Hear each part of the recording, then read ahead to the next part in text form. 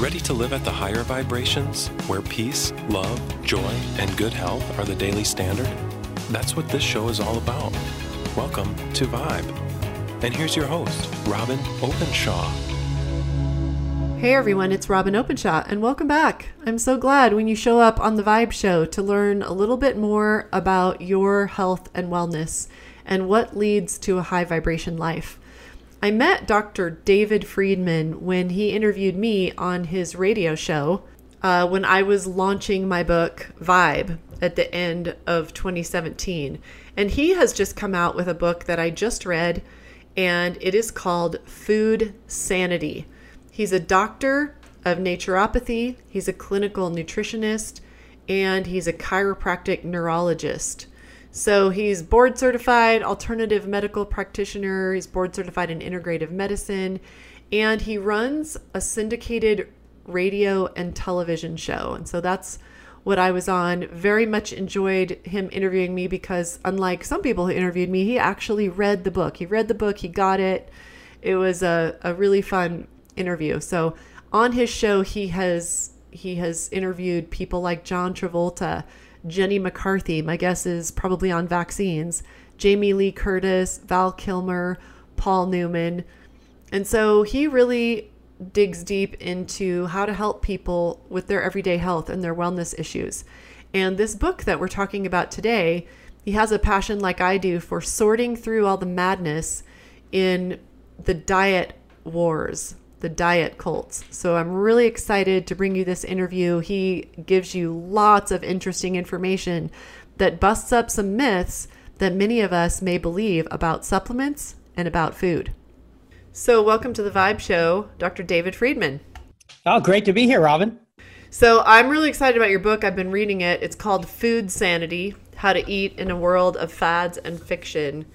And one of the reasons I'm excited about it is not just that we interview lots of longtime health and wellness experts and specifically nutrition experts on what the truth is out there in a world of fads, but also your title really spoke to me because we've been thinking about doing a documentary on the diet wars and just tracing the economics of it and what works and what doesn't and why these diet fads come and go and why they make tens of millions of dollars, many of them. And so tell us a little bit about why you wrote this book.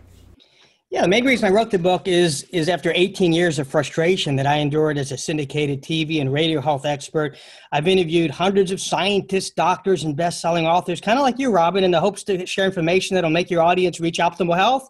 Well, unfortunately, that's not what happened. In my case, every guest would contradict the previous expert, leaving everyone, including me, more confused. From proponents of the vegan, the paleo, the Mediterranean to gluten-free. Then you got the low-carb diet. The opinions are different as night and day. And I remember oatmeal used to help balance blood sugar. Research proved it. Now we're told avoid grains because they spike your blood sugar. And coffee used to be considered unhealthy. Today we're told it helps prevent disease and prolongs life. And eggs used to cause high cholesterol. Now research shows eggs contain lecithin, which helps lower cholesterol. So really, after growing frustrated with all the conflicting opinions, I wrote Food Sanity. It breaks through all the facts, fads, and fiction and finally answers the big question, what are we supposed to be eating? In your introduction, you were talking about some examples in your own life of how you would take lots of supplements and then find out later that that amount of the supplement was toxic or that you really shouldn't be taking the supplement at all. Is that part of that your own personal journey that led you to want to kind of cut through the clutter and tell people what the real truth is? Yeah, when you're talking about supplements and vitamin supplements, again, I'm a naturopath, so I was trained to take a bag full of it and recommend those to my patients, and that's what I did. I just did what I taught, and I practiced what I preached. And then I found out that, people were talking about the porta potties, how they were showing up. And I had a patient tell me that her clogged up septic tank was repaired and they found these vitamin pills intact with the name still readable. And I said, wait a minute, I'm taking a handful of pills. And I kind of researched and found out that so many of them are made out of rocks and dolomite and oxides and chemicals. They're not natural. And that stuff just doesn't digest well and it passes right through us. And the part that stays in us might not be very good. In fact, people don't realize this, that so much research shows that the British Medical Journal showed that calcium supplements increase the risk of heart attacks by 30%. And then there's Johns Hopkins research found vitamin E supplements increase a person's risk of dying from all causes. And then I read Mount Sinai School of Medicine. They're quoted that talk about vitamin C supplement causes genetic damage to your genes and offspring. So basically, when I looked at that, I said, well, wait a minute, are vitamins not good? Or is it just the ones in chemicals in the lab? And that's the key. People don't realize the pharmaceutical industry owns all of the major vitamin companies on the market. Bayer Healthcare of aspirin fame makes the one a day and Flintstones chewables. Theragram M is manufactured by Bristol Myers Squibb. Centrum is owned by the largest pharmaceutical company in the world, Pfizer. And just like the drugs they make, there's nothing natural in these vitamin supplements. So in my book, Food Sanity, I share how many of the vitamins are used to create these toxic chemicals are also used to make antibiotics like methanol, benzene, acetate, petroleum esters. And I talk about how they're used to make antifungal medication like 2N-acetic acid. The term natural, it's so overused and it's not defined by government. So when you see these, quote, vitamins that you think are natural, they're far from it. So I do love supplements, but find them from whole food. My theory is we weren't created in a laboratory and neither should our vitamins be. So what do you think this means for us that all the drug companies have bought up all the supplement companies? I mean, you're suggesting that they're using synthetic ingredients that are similar to isolated nutrients in food, but I hear a lot of people bragging about their product by saying that it's pharmaceutical grade, and I kind of laugh because I'm like, and that's a good thing because why? So what does it mean for us as the consumer that the drug companies own the supplement companies? I think it's a big conflict of interest, if you ask me, because these same companies own the big expensive drugs that they want you on when you're sick. And you really think they're putting a lot of thought and love into these vitamins that are supposed to prevent disease that you buy for $5? So there's a conflict there. I don't think that the people that are promoting us sick care should be working on our health care, when he talks about vitamins and preventative care. So other people have tackled this topic of trying to sort through the food fads. What is different about your book? The big thing that's different about my book is, and I've interviewed them all. I've read most of who I interview, or at least looked at the books. And what I do is something different. I use a common science meets common sense approach to figuring out the culinary conundrum. So unfortunately, we can't rely on the scientific studies because, as you know, sometimes that changes weekly sometimes. Plus, many of them are biased. And I spell that B-U-Y-A-S-E-D, meaning they're bought and paid for. So I show the reader how to avoid these paid for, unreliable scientific studies. Tap into their instincts, trust their gut instead of relying on what they hear in the media this week and next. Then we explore the biology of the body and see if we were designed to eat it. And when you combine these three things, Robin, science, instincts, and biology, you basically have a foolproof blueprint that shows you what you should and shouldn't eat. It's kind of like a tricycle. Without three wheels, it can't function. So my three-wheel process is what other diet books are missing. And in Food Sanity, I don't use it's my way or the highway approach. Instead, I help the reader kind of make up their own minds on the best way to eat, lose weight, and prevent disease. Yeah, I appreciate that. And I'm going to be quoting your book when I write a blog post soon about how much of the information on the internet is now bought and paid for. Most of what we read on the internet is just marketing. Right. And the saying goes, he who pays the piper calls the tune. So if your boss is going to pay you $40 million, and let's say your boss is the American Dairy Association, they say, look, we want to prove that milk does a body good, makes bones strong, go for it. Are you really going to disappoint your boss and say goodbye to those millions of dollars? And if you do come back with a study showing the opposite, they just won't publish it. So that's what I did in my book. If you look at all the references in the back, that was the big time-consuming part of my book, is looking at science that wasn't paid for. And, even in the supplement, I have a supplement company. You won't see me mention that. I didn't want to have anything. Instead, I recommended my competitors. I wanted you to believe everything in there was not paid for. And for me to tell you that, hey, buy my product, there I am. I'm being biased. So I really practiced what I preach and didn't even share what I created, which is the whole food products. Yeah, I actually had not heard that Piper and Tune quote until I read it in your book. But then you also mention PLOS Medicine Journal did a study on the correlation between the funding source and the researcher's conclusion. And you say here, they analyzed 206 scientific studies regarding nutrition-related articles and looked at the relationship between the findings and the group conducting the research. The results of this study was staggering. When the group conducting the research had a vested interest in the outcome, the results were 4 to 8 times more favorable than when the group conducting the research was an independent third party. That is compelling. And one of the major things that I want to do at Green Smoothie Girl that we talk about a lot is helping people develop those critical thinking skills, because marketers ruin everything. I always say, and they really do. And I'm a marketer, but we're small, we're independent, nobody pays for what we put on the internet, and so I try to dig to the bottom of these issues. Nothing out there more frustrating than the issue of what is taught people regarding weight loss. And I know in Food Sanity you talk about 3 keys to weight loss. Will you share a little bit about that? Yeah, one thing I want to mention is, weight loss is the big question I hear most commonly with patients. They say, "What works? I'm so confused." And I usually surprise them when I answer them. They all work, whether it's eating for your blood type, Atkins, Paleo, Zone, Keto, Nutrisystem, or Weight Watchers. If you follow the program, you will experience weight loss. I mean, these programs work. People lose weight, but unfortunately, the results are usually just temporary. And one of the main reasons why so many different diets initially work is because they all have one thing in common. They change a person's routine. They all promote eating different foods, different ways at different times. So whether that's eating great fruits or steak 3 times a day, or changing your portion sizes, or going vegan, when you mix up your daily routine, you're going to alter your metabolism, change your blood glucose levels, which in turn can lead to weight loss. The key is keeping it off, and research shows within a year, 95% gain the weight back or more after starting a diet. So in Food Sanity, I looked at the word diet for what it really means.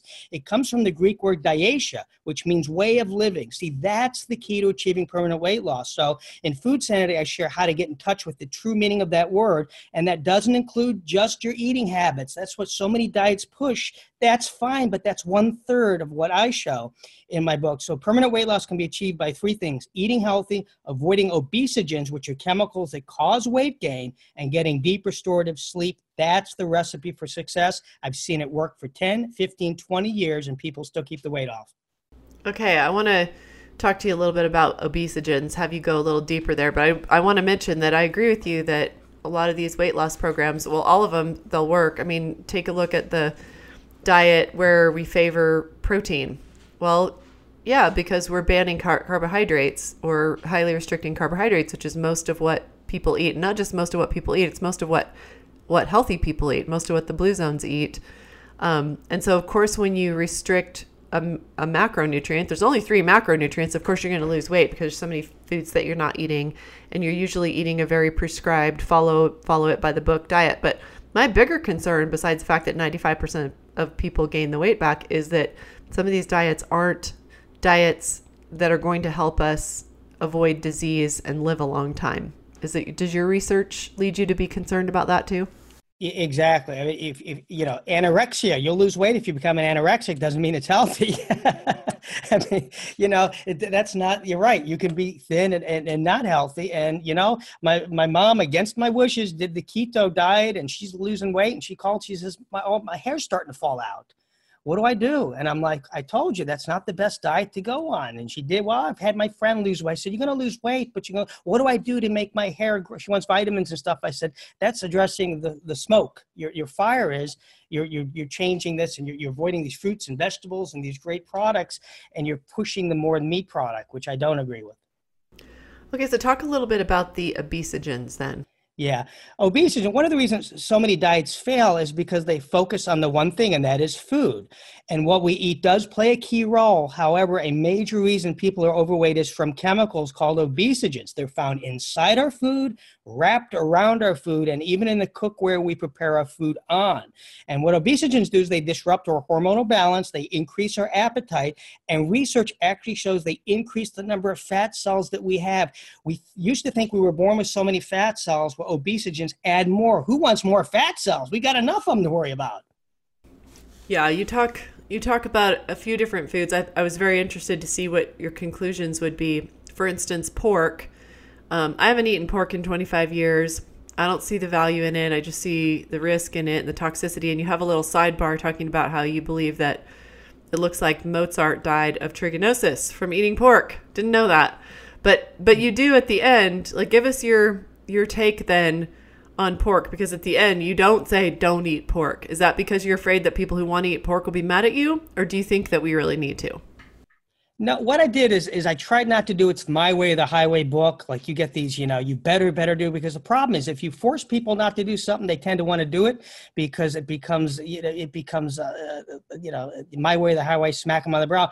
So what I did in each chapter, like the beef chapter, I'm totally anti-beef. And it's like, if after reading this chapter by somehow, some way, you still want to eat beef after I've written all this study showing you shouldn't, here's what to look for. With pork's another one. I don't eat pork. I haven't eaten pork in 28 years. But, when it comes to pork, the big problem is that old saying out there, sweating like a pig.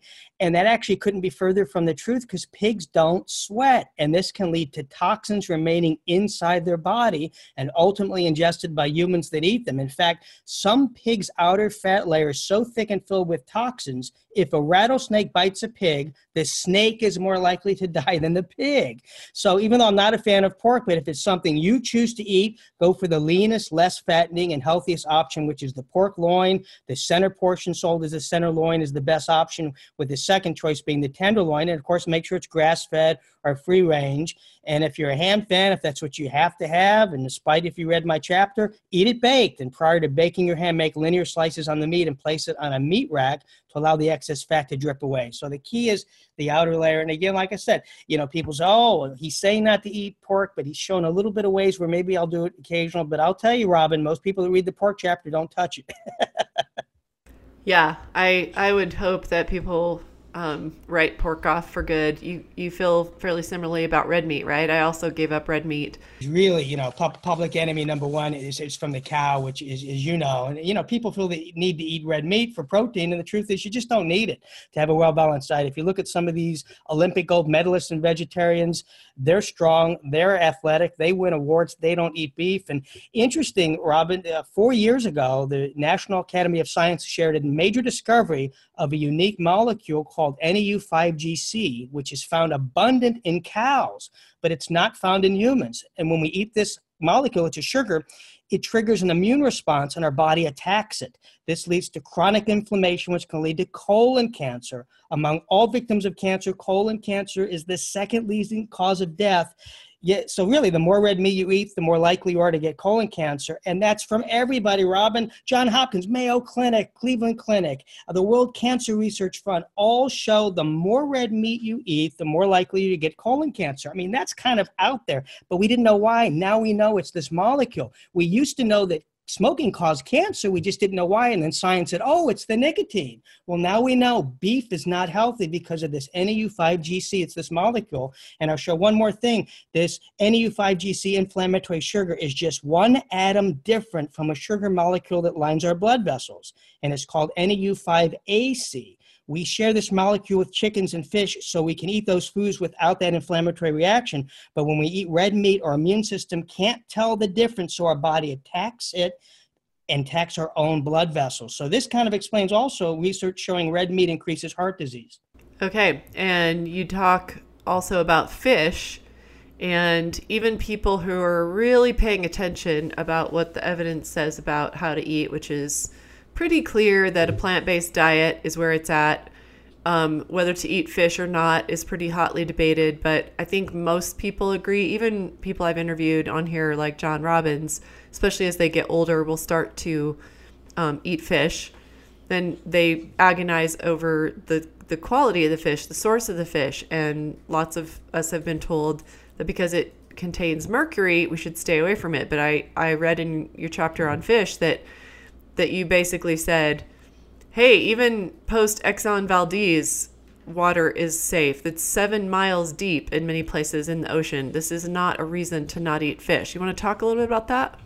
Yeah, when I mention fish to patients, I mean 9 out of 10 say, "Oh, I stay away from it. I don't want to get mercury poisoning." And they're like, "Wow, what?" And I like fish, so that's one of the things that I eat.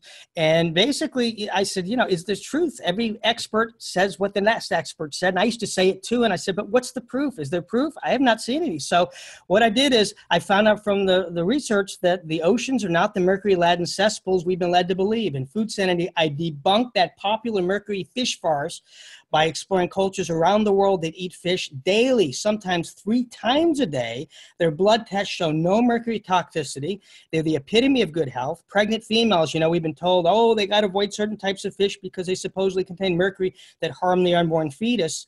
There's simply no credible research to support this. In fact, evidence I found shows quite the opposite. Cultures where pregnant females eat a primary diet of fish, mostly tuna, have healthier children with higher IQ scores than mothers avoiding fish. So mercury is pretty much a natural occurring element found in the soil, air, and water. We hear all about mercury dangers of fish, but cattle products have it, so do mushrooms. High fructose corn syrup has it. Why are fish the red-headed stepchild of food? And I researched it, and one thing I want to share is mercury cannot cause harm unless it occurs in extremely high enough amounts to inhibit selenium-dependent enzymes, which naturally protect the cells of the brain. So in other words, if fish contains more selenium than mercury, it cancels out the mercury that is absorbed by the body. So in my book, I have a chart of 18 of the most commonly eaten fish. All of them, except for the mako shark, has more selenium than mercury. So, okay, play it safe, folks. If you see mako shark on the menu, don't order it. The other wild-caught fish are good for you and won't cause mercury poisoning. Naturally derived mercury found in fish is not a health concern. And I can go deeper and share why that is. It's not a moneymaker for Big Pharma, for the government. When a wild-caught fish is caught, it goes right to the restaurant. There's no middleman. There's no growth hormones. There's no paint. There's no dyes. There's no antibiotics. There's no, all these chemicals that they use, pesticide. It's wild-caught fish. So it's the least on the totem pole of moneymaker. Cattle's the highest moneymaker, and that's why it takes precedent. That's why milk advertisements are so popular. Beef is so popular. Fish, not so popular, and that's the reason. Okay, so what about farmed fish? Yeah, farm fish is funny. When you hear the word farm, it's like, oh, that must mean great. Well, it might if it's a vegetable, but when it's from a fish, it's the worst thing you could eat. And, with farm fish, look at the salmon. It's the most commonly eaten fish. 90% of it is farm raised. So people say, well, that's the majority of it. How do you know the difference? Well, remember, a fish that's a salmon is a swimmer, a professional swimmer that goes upstream. They're very strong. They're lean. A professional swimmer that's a human has literally no fat. They're very lean. I've never met a professional swimmer that had any fat. They're very lean. Well, when you have a salmon that's fat, that's not wild caught. They're fat because they're stuck in this cage. And where do these PCBs, which are cancerous, and all these toxins show up? In the fat. So if you eat salmon and it says wild caught, don't believe it. You want to use your eyes, play your own detective. If you see little fat striations between the meat, that means it's farm raised. Don't buy it. So that's the big key there as well. So yeah, you want to stay away from the farm raised fish, and it just makes sense because it's not wild caught. Then you're dealing with the pesticides. They're fed soy, they're fed corn. That's not what, of course, the corn might have pesticides in it and the processing and so forth. So you don't get that in the wild. So yeah, definitely farm-raised fish is not the answer. Okay. And I think my readers are pretty well educated about milk. I think people who've been paying attention at all in nutrition in the last 10 years are probably pretty critical of what our mothers and our grandmothers were taught, but they were taught. And we were, even when I was raising my little babies, the first few of them, I remember moms sitting around where all the places that moms hang out, the park, church, whatever, bragging about how many bottles of milk their baby drank, because we were taught, including by our pediatricians, that my own pediatrician said, my first one, he eventually got fired, but he said, just get as much milk in that kid as you can. Fruits and vegetables, they're just fiber. Fruits and vegetables are just fiber. You don't really need it, but milk is where it's at. And his staff later told me that he ate out at J-Dog's every day, which here in Utah is the hot dog chain. So he probably wasn't the best person to ask for advice about nutrition. But what do we do about the fact that our mothers and grandmothers taught us that we need dairy products for calcium and for protein? Well, people drink milk for its calcium content for strong bones, but before that milk goes through the grocery store, it's pasteurized. And what that means is it's exposed to extreme heat.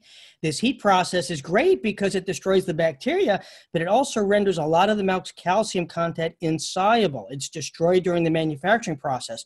So what if raw, unpasteurized milk was available? It still wouldn't give you enough magnesium needed for your body to absorb the calcium. See, the calcium to magnesium ratio in cow's milk is 9-1. 1, 90% calcium, 10% magnesium. Most experts now say we need 1-to-1. Guess where you can get the 1-to-1 ratio for strong bones? From plants, the same place that cows get their strong bones. Cows don't drink milk, calves do. The same place gorillas get their strong bones. They don't drink milk.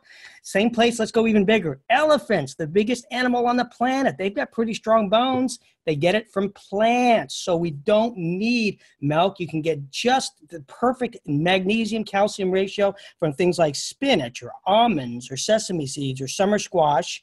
And then when you look at the big thing with protein. Well, what about protein? That's the major reason why cow's milk is bad for us, is the protein. It's called casein.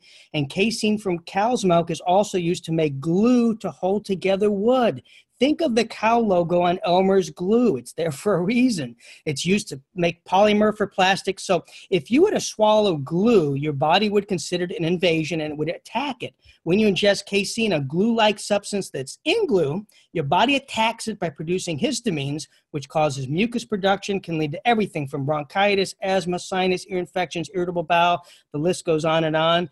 And interesting, so many studies, there was one I remember from the World Health Organization that linked consumption of casein with increased risk of heart disease, high cholesterol, and type 1 diabetes. And the big thing, Robin, common sense. Forget all the science I just spit out. Common sense. What's casein for? It's to make a 100-pound calf turn into a 2,000-pound cow. It's to fatten a cow up. They call it a fat cow for a reason. Why would you want to drink something that's going to fatten you up? So my question is, would you put gargantuan-sized cow fuel inside a human body? No, that would be like using rocket fuel inside the gas tank of your moped. It's too much. It's overkill. We don't need that kind of protein. You have such good metaphors.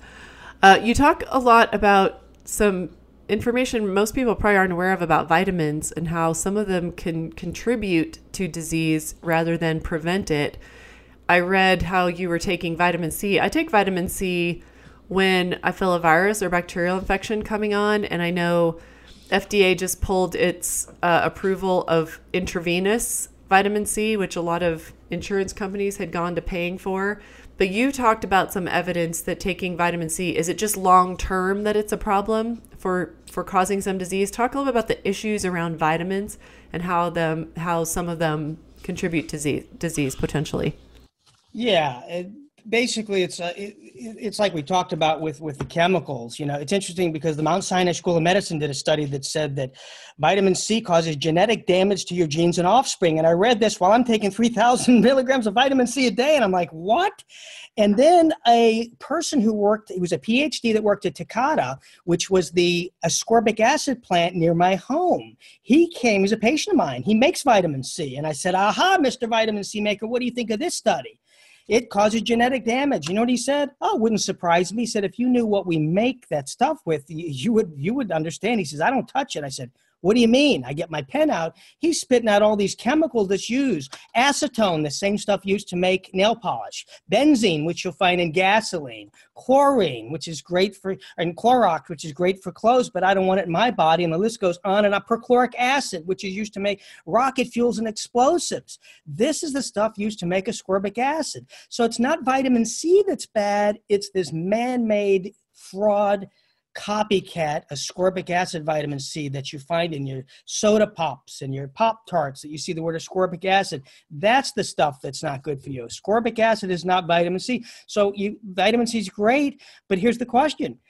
An orange is a great source of vitamin C, right? You know how much milligrams approximately of vitamin C is in an orange?